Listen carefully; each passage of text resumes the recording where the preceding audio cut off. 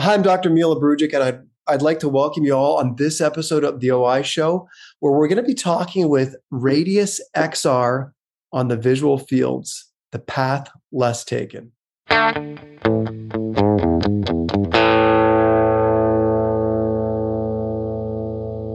right, welcome everybody. And I'd like to introduce my two guests, Brian and Ammad. Ammad, if you could just share a little bit about your background and really what got you passionate about what you're doing today, right now with this technology. First of all, thank you, Dr. Brujic, for having us here on your podcast. It's great to be here. I am the founder and CEO, got started on the journey of working in the eye care field several years ago.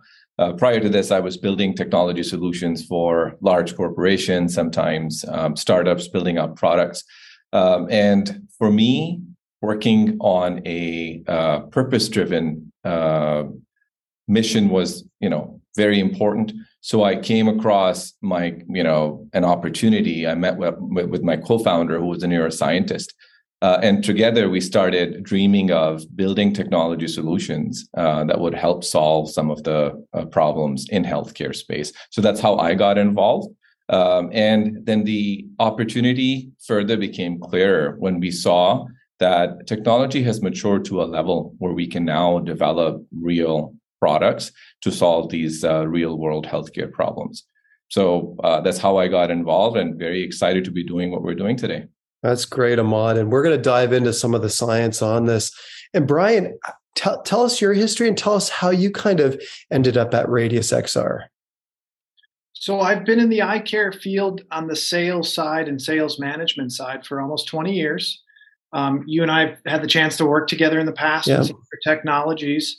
And when I saw what this company was working on in terms of a different solution for a very old test, I was pretty blown away, and I really, really wanted to be a part of this. And they were able to put together a diagnostic headset that resembles a pair of sunglasses and a weight that doesn't bear down on the patient's head. And to me, I thought this is a really one-of-a-kind company, and I wanted to be a part of it. So thankfully, they took me on board. Brian, it is interesting because whenever you look at successful companies, and you guys are relatively speaking within the optometry-ophthalmology space, you guys are very youthful still, but you need that science piece, and you also need the business side of it to make sure that we can implement it into our practices. So Ammad, let's first do a deep dive into the science, because I've had the good fortune of working with this technology already for about 4 to 5 months. So we've seen some of the benefits of this, but really kind of what gave you the idea of saying, hey, let's put a test in a device, especially in an arena where there's already companies that are doing this? Like, why did you look at it and say, well, we think we can do this better? Sure. So, before I go into the approach that we have taken into solving this problem, let me try to provide a little bit of background how we look at the market and look at, what problem was there to solve. When I talk to many of the physicians and the clinicians, and you ask them, how is, what are the big challenges and what are the big problems to solve in this sector? One, let's take into account that we have an increasing number of patients as the population is aging. There are more people that require access to better eye care. Second, when you look at the practices, how they've been operating, the technology from 2 decades ago, 3 decades ago, has been providing the service, or filling in the need, I want to say, over the last couple of decades. So there's an increasing need for healthcare, particularly in eye care. And the practices are operating more or less the same way as they have been for a couple of decades. And you also hear about the shortage of trained professionals in the industry, the availability, the reliability, and all of that. So, well, Ammad, if I can just interject for a second, you're spot on. And the reason why I say that is every piece of the practice is becoming increasingly valuable because if there is something that's taking up real estate in that office space, it can't be used for other things. The other thing that's interesting is when you have a traditional piece of equipment that occupies a piece of real estate, only one person can be using that space at any given time. So again, you are hitting on things that when we take a step back and look at our practices, those are real challenges. Please continue. Thank you. Right. And so then what all that ends up causing is limited access to, getting that early stage detection of a disease that's, beginning to occur, but it's just going unnoticed because for an average person to go get their eyesight or their vision tested, the idea is to going into this elaborate practice that will have the kind of individual machines. Each of them, cost a lot of money. So only certain practices end up acquiring these. And as a result, there are long delays in, you getting in there, waiting for getting access to the machine for a trained technician to finally serve you. As a result, many people basically, are under the radar. They don't realize that they might be experiencing an early stage event that's happening that should be detected and can be treated, but it just goes unnoticed until it becomes so severe that they must go and get care, and oftentimes it's too late. So that's burden on the healthcare system. Obviously, it's not good for the patients because they're not getting the care they need. So when we were designing the solution, it was important for us to think about opening up access by making the system as portable and as easy to use as possible. We also thought about the inefficiencies at an average practice because of the traditional way of working one machine at a time and requiring a lot of space. So combining many different functionalities or modalities was important, right? But we also understand that the cost is also, another impediment in getting healthcare. So we had to build a solution that would, as you said, would have the right science, would have the right business dynamics in terms of affordability for an average clinic, would also, solve some of the problems that the practices are having in terms of which pieces can be handed off to the machine in terms of automation or self-service. How can we make patients more aware? So we combine a lot of these requirements into Radius XR, where it's a portable system. You can use it at any place within your practice, right? A lot of times, many of the activities the patient can perform with minimum supervision by taking a test. And of course, the science had to be world class. So we took the approach of working with the best in class from the most well-known universities, academic backgrounds, the best technicians, the best clinicians, the best physicians, to then create the medical science that runs on this portable system that is affordable. And that's what Radius XR does. And how we got into visual field, Dr. Brujic, we have a long wish list of various different tests that we will be able to do on Radius XR. We listened to experts such as yourself and identified which test should we be building first, and then what should be the order of the rest of the tests that we develop. Well, Ammad, I remember the first time I sat for your test, and I've sat for. I remember being in optometry school. They told us when I graduated, and I know what you're both thinking. There's no way he could have graduated in 2002. He looks way too young to be graduated that long, but it's true. But they said every 6 months, just sit down at the visual field so you know what your patients are going through, so you know what you're asking them to do. And I remember it was a little over a year ago, Brian, I sat down, Ammad, I met you, and you said, put this on. And I remember thinking, this is not a traditional wearable device that I'm expecting to place on for two reasons.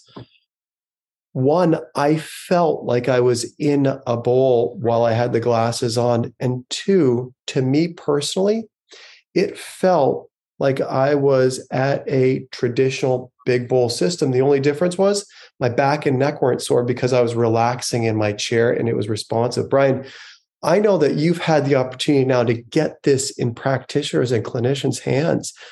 What's been the feedback on this now that they've had it?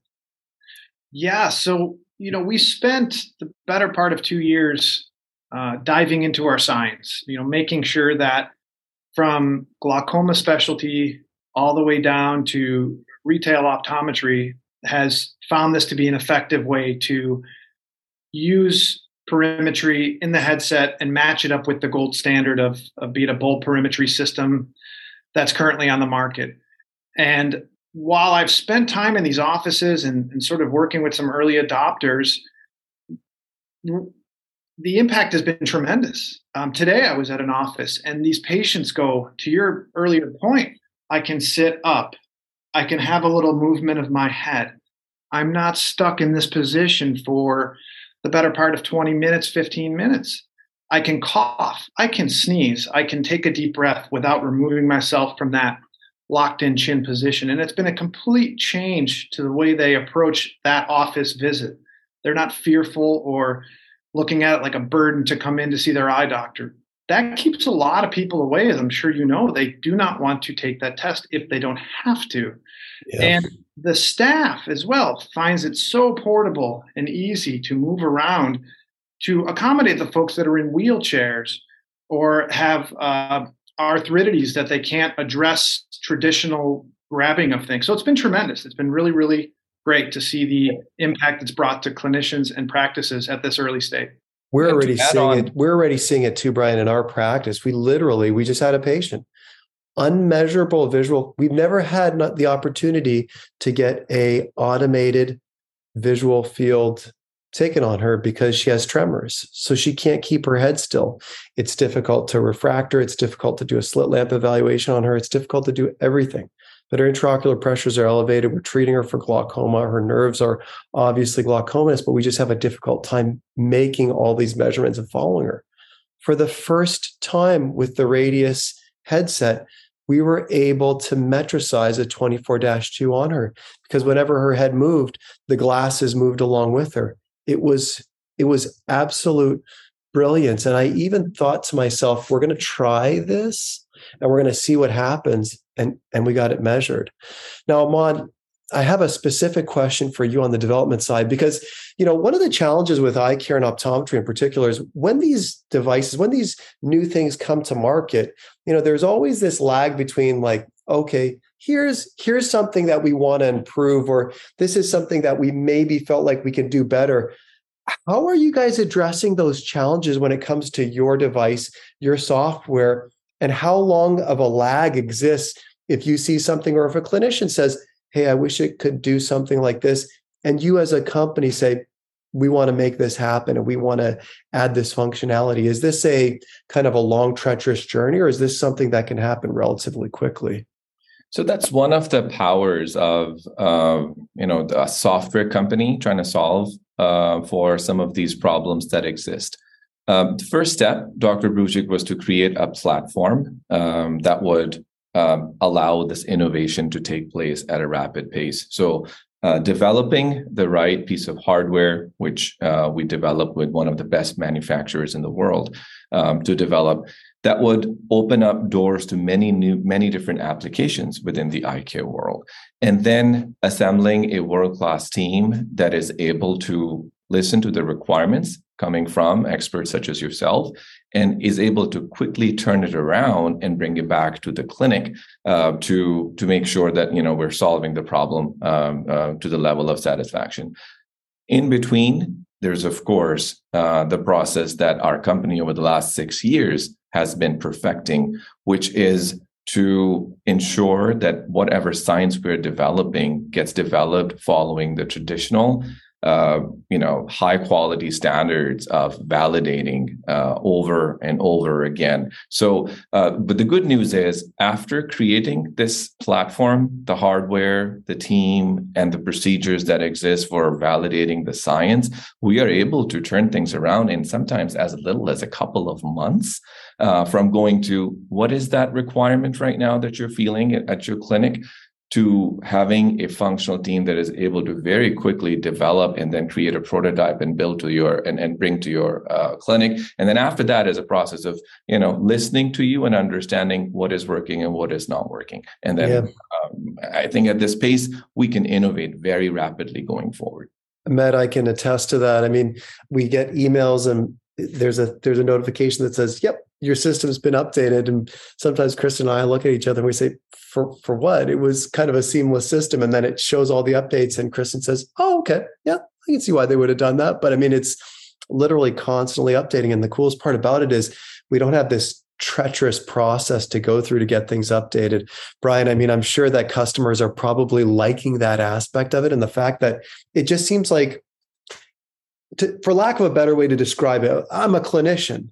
But when I look at your technology, even though it's giving me clinical information and is so totally usable in the clinic with respect to caring for patients, it functions more like a consumer device where it's automatically just kind of taking care of itself, right?